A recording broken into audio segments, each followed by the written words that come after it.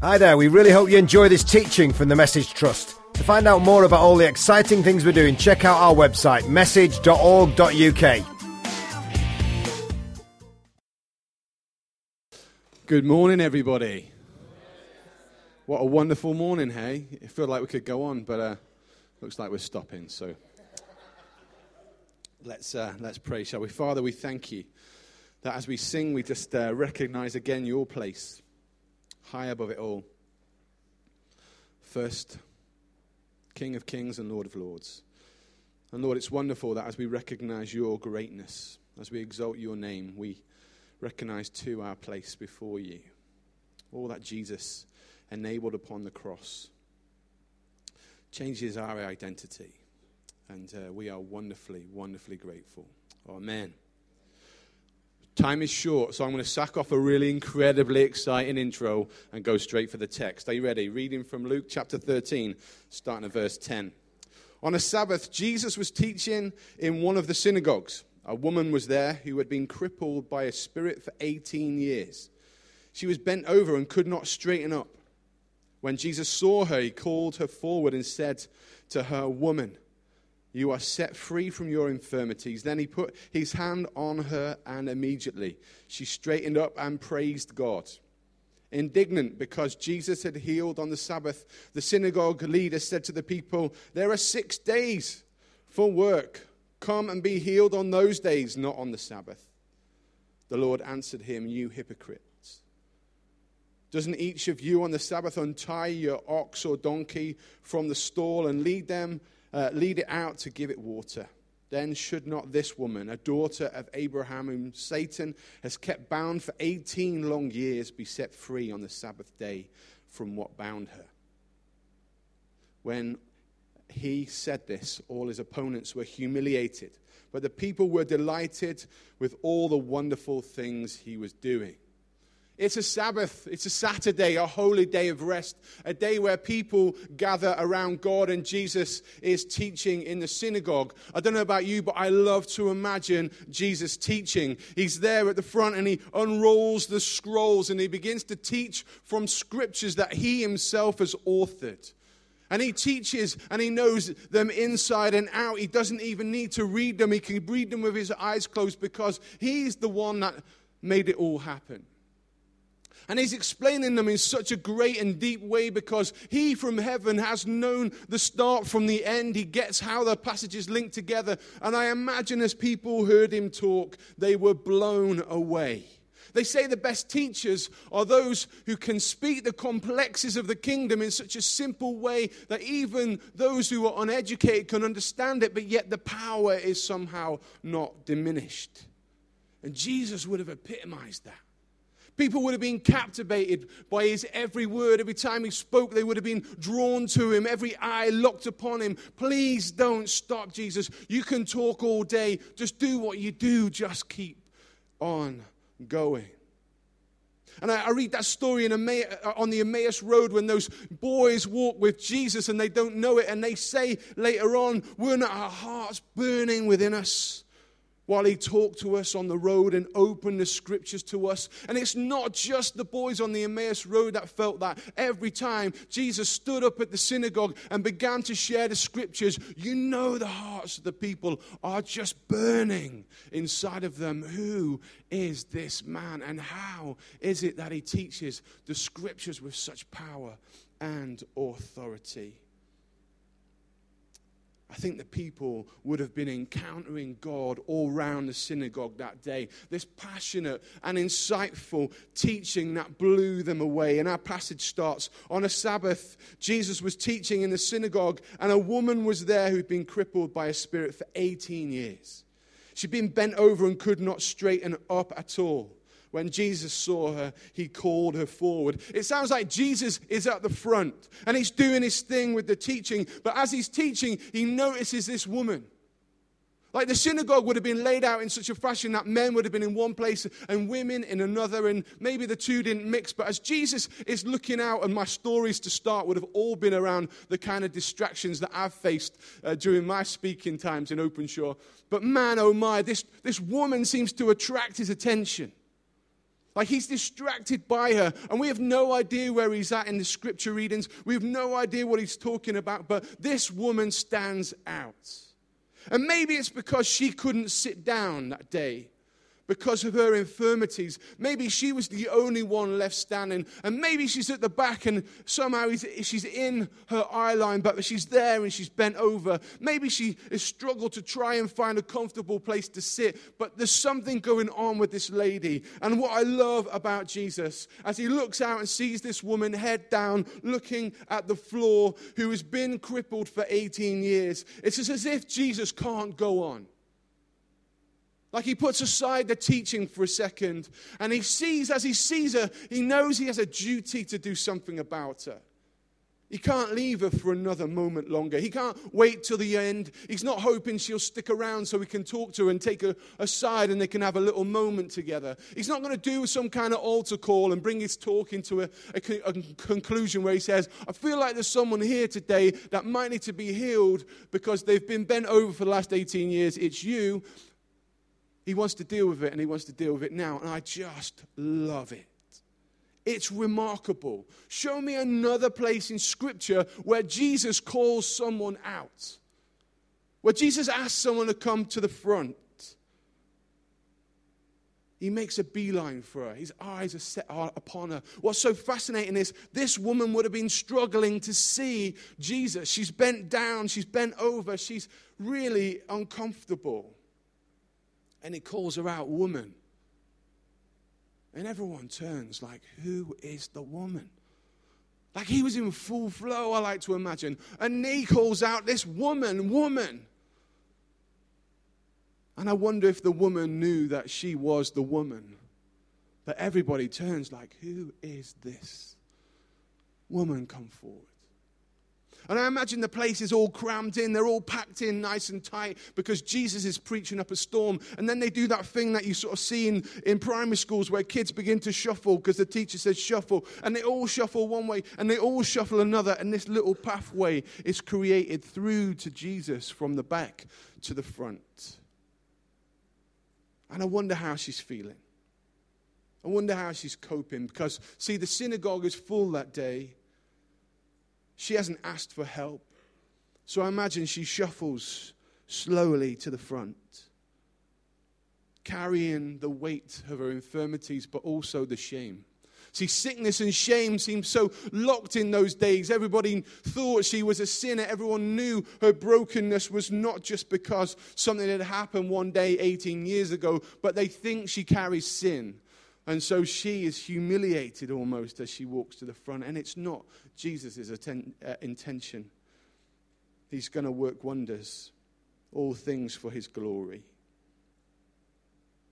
In a tightly packed room, every eye is upon Jesus. And he says this, woman, you are set free from your infirmities. And then he puts his hand upon her. And immediately she straightened upright. And praise God. He calls out her healing, but what's interesting is she's not even healed in that moment. It's only as Jesus touches a woman, a sinful woman, that their healing occurs. And she goes from sort of almost in a 90-degree position to straight up. And she looks straight into the eyes of her Savior, of her Redeemer, and she looks him in the eye. What a wonderful moment. Can you imagine? 18 years looking at the floor, struggling to make eye contact with anybody, and then, whoom, in a moment, you're stood up and staring into the eyes of the Son of God, the Redeemer, the Savior. And what happens next? Like, you can't control what happens next because as much as the synagogue would have loved to, she begins to praise and worship God. She begins to glorify. I like to think that she sings, and she sings to the greatness and the glory of God. And maybe she begins to move about because she's free at last. And maybe she dances, and maybe she just pours her heart out in gratitude. And it's infectious because people, in the moment she stands upright, are suddenly aghast, like, what? But as she begins to sing, I like to think it becomes infectious because worship then becomes something that everybody is into. We will worship this God. She's overwhelmed with worship. And you imagine the commotion as worship begins to break out. But then there's sick people in there. And you know they're wondering, man, if he can heal her, he can heal me. And so maybe they begin to gather around and maybe a little queue begins to form like, do me, Jesus. And there's one person there who's not too happy about that. There's one person who runs to the front, not because they want healing, but because they want to close down the healing. And it says this, indignant because Jesus had healed on the Sabbath. The synagogue leader said to the people, there are 6 days for work. Come and be healed on those days and not on the Sabbath. The synagogue leader doesn't address Jesus, and Jesus is the one he thinks has just done sins. He addresses the people. He implies that Jesus has healed as he's worked as he's been healing. And so he tries to bring a corrective style of teaching, and he's really trying to close down this sort of collection of sick people that are gathering to the front. And he's like, sit back down.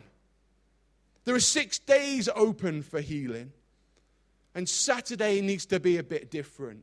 If you're sick, come back tomorrow and we'll sort it out then. As if this guy's going to sort you out tomorrow. This woman's been come to the synagogue for 18 years and he's never come close to healing her. 18 years she's been racked with this stuff, and he's not even tried. And the day she gets healed, he wants to close it down, and he wants to say, hey, you know what? Come back another day. Come back tomorrow. We'll sort you out. Opening times are 9 till 5. We'll fit you in then. It isn't going to happen, guy. Jesus steps forward, and he answers, you hypocrites. Boom. Smackdown. Jesus style. Doesn't each of you on the Sabbath untie your ox or donkey from the stall and lead it out to give it water? Then should not this woman, a daughter of Abraham, whom Satan has kept bound for 18 long years, be set free on the Sabbath day from what bound her? You help to ensure that your animals are fit and well and fed and watered by untying them even on the Sabbath day so they can go out and be fed and watered. But you don't want to see this woman untied spiritually. You help your animal, but not your sister. You know, helping your animal is acceptable to you, but helping your sister, this lovely lady, is not okay. And it reminds me a little bit of William Booth in the early days of the Salvation Army. He set up this thing called the cab horse charter. See, he worked out that in London, cab horses, these horses that pulled cabs along, were better treated than the majority of the poor. See, when they were sick, they were cared for. They were fed and watered each and every day. They had shelter and they had a job. And he said, if we just treated mankind this way, then maybe our society would look different. And Jesus is implying the same for the Sabbath. See, if you set your animals free on the Sabbath, shouldn't you set mankind free? And this woman is far more precious. Do you not see it? He calls her a daughter of Abraham. He's saying she's a true Jew. She's a genuine believer. She's full of faith like Abraham was full of faith. She's an heir to the world. She's a child of the promise. She's predestined. She's planned. She is chosen. And you choose to set free your ox and your donkey, like, get your life in order. You care about man stuff more than God stuff. I wish I'd known what was going on in the heart of the woman as Jesus called her out her name. I wonder if she attended the synagogue that day full of prayer, hoping in her heart that someone would take pity on her. I wonder if she was like, as Jesus began to talk with her heart too was burning inside of her chest as he broke out the scriptures and brought them to life. And I wonder if she heard the words when Jesus said woman, whether she knew it was her time. Could this be it, Lord? Jesus isn't telling them off for releasing their donkeys. That's okay. He's not saying forget your donkeys. He's just trying to say get it in perspective. He's trying to explain what the Sabbath is for. See, the scriptures tell us all about the Sabbath. Exodus 20 verse 8 says, remember the Sabbath, keep it holy. But surely holiness means to be set apart for God. And surely this is what Jesus was doing. He, in this moment, was setting her apart from the world and setting her apart for God. Ezekiel 20 says, also, I gave them my Sabbath as a sign between us, so that they would know that the Lord made them holy. The Sabbath was supposed to remind them that it's God that makes us holy, not the Sabbath that makes us holy, only God. But therefore, wasn't this the most beautiful example about how God was making someone holy, someone who was gripped by the devil, released into freedom? Separating her from the world, separating her from the power of the devil, setting her apart for God. This is what the Sabbath is for. It's not the only time Jesus healed on the Sabbath. There's a story in Mark chapter 3 where he heals the guy with a withered hand. And when he's questioned that day, he says this, is it not lawful on the Sabbath to do good and not do harm, to save life and not to kill? Surely that's what he's doing here. Healing is a good thing. It's only good because it's from God. And surely he's bringing life and not harm. He's restoring life to fullness. Surely this is what God is all about and the Sabbath is for. The Sabbath was to help them to remember the works of God. And I'm sure that day they remembered the works of God. I'm sure as worship began to break out, they were like, we will remember the goodness of our God. I imagine they started singing, you're a good, good Father. That'd be great on the tape. Surely they remembered their God was a merciful and kind and loving God if he brought the healing of a woman broken. Surely the Sabbath was to help them to remember. And yes, the Sabbath was about rest, but Jesus was enabling a woman who had not rested for 18 years. She'd never rested well in all that time, carrying the weight of infirmity on her back, her disability that defined her and limited her life, restricted her and exhausted her, as she's bent double, carrying the weight upon her back. Burdened for 18 years, she had never stopped working, even if she had not had a job. Every day struggling, every day laboring. And the Sabbath had been no different for her. She'd been carrying the weight, something restricted by the Jews. Today was the first day she could truly Sabbath. Today was the first day she could truly rest. So what's that got to do with anything, you say? Well, I tell you what, we're fasting right now. And I love the fact that we are fasting and it coincides with our Hayator stuff. Fasting and Sabbathing come from the same origins. And fasting, therefore, should be about freeing. Fasting frees us who do it from the world. It sets us apart and it refocuses us on God. And it's not all about us, though. If our fasting is just about maybe losing a bit of weight and, having a bit of special time with Jesus, then we've somehow lost the point. Our fasting should enable us to bring people closer to God. Fasting should lead us to inspire and lead us to bring people into freedom. Isaiah 58, my favorite chapter of the Bible at the moment, says this partway down. Is not this the kind of fasting I have chosen? To loosen the chains of injustice and untie the cords of the yoke and set the oppressed free and break every yoke. I love that mission and fasting come together. In the past, I've tried to create new and interesting ways to do this sort of Lenten fast and almost restrict my life in order to encourage me to try and bring freedom to other people. And so I did for a while this thing where I wasn't allowed to use water out of my own taps. I had to go to a neighbor's house with buckets and fill the buckets up to bring it to wash with, or having only cold showers, or eating only rice, or, a number of things to try and limit my freedoms and limit my life in order that it might inspire me to bring freedom to others. But this year we have the Hayator. This year we're on about releasing a generation. It's flipping exciting. I don't have to eat rice for 40 days. We're going to see a generation released to all that God has for them. And I like to imagine that this generation is like that woman bent double, crippled with expectation, bent double with self-worth issues, weighed down by the sins of the world, looking at their feet instead of looking at the eyes of the Savior, captivated by the schemes of the devil. Yet we are calling them forward in Jesus' name and drawing them to Jesus, calling them to restoration, to freedom, and to healing, causing them to stand and to look in the eyes of God with great wonder and delight and begin to worship him.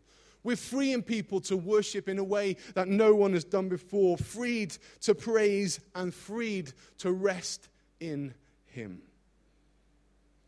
And it's a wonderful thing. Jesus says something wonderful in Matthew 11. He says, "Come to me, all you who are weary and burdened, and I will give you rest. Take my yoke upon you and learn from me, for I am gentle and humble in heart, and you will find rest for your souls. For my yoke is easy and my burden is light." We're calling this over a generation. Come to me, all who are weary. My point wasn't supposed to be this morning that we made it all about us. But even this morning, as we listen to those words that we sung and the prophetic nature to some of those messages that you guys brought this morning, I wonder maybe if that's a verse for some of you also. Come to me, all who are weary. Maybe you find yourself feeling bent double, feeling like you're carrying the weight of the world upon your backs. Jesus points you out and calls you forward to restore you and heal you, to free you to worship. So let's say thank you. Heavenly Father, we thank you for Jesus. Wonderful God, how generous you were by giving us your Son, who is outstanding with his life, who astounds us with all that he was. This morning, Lord, we receive his healing by your Holy Spirit. Lift from us, Lord, the weights of the world and the sin that so easily entangles, God, and free a generation in your name. Free a generation to worship you and to live for you fully.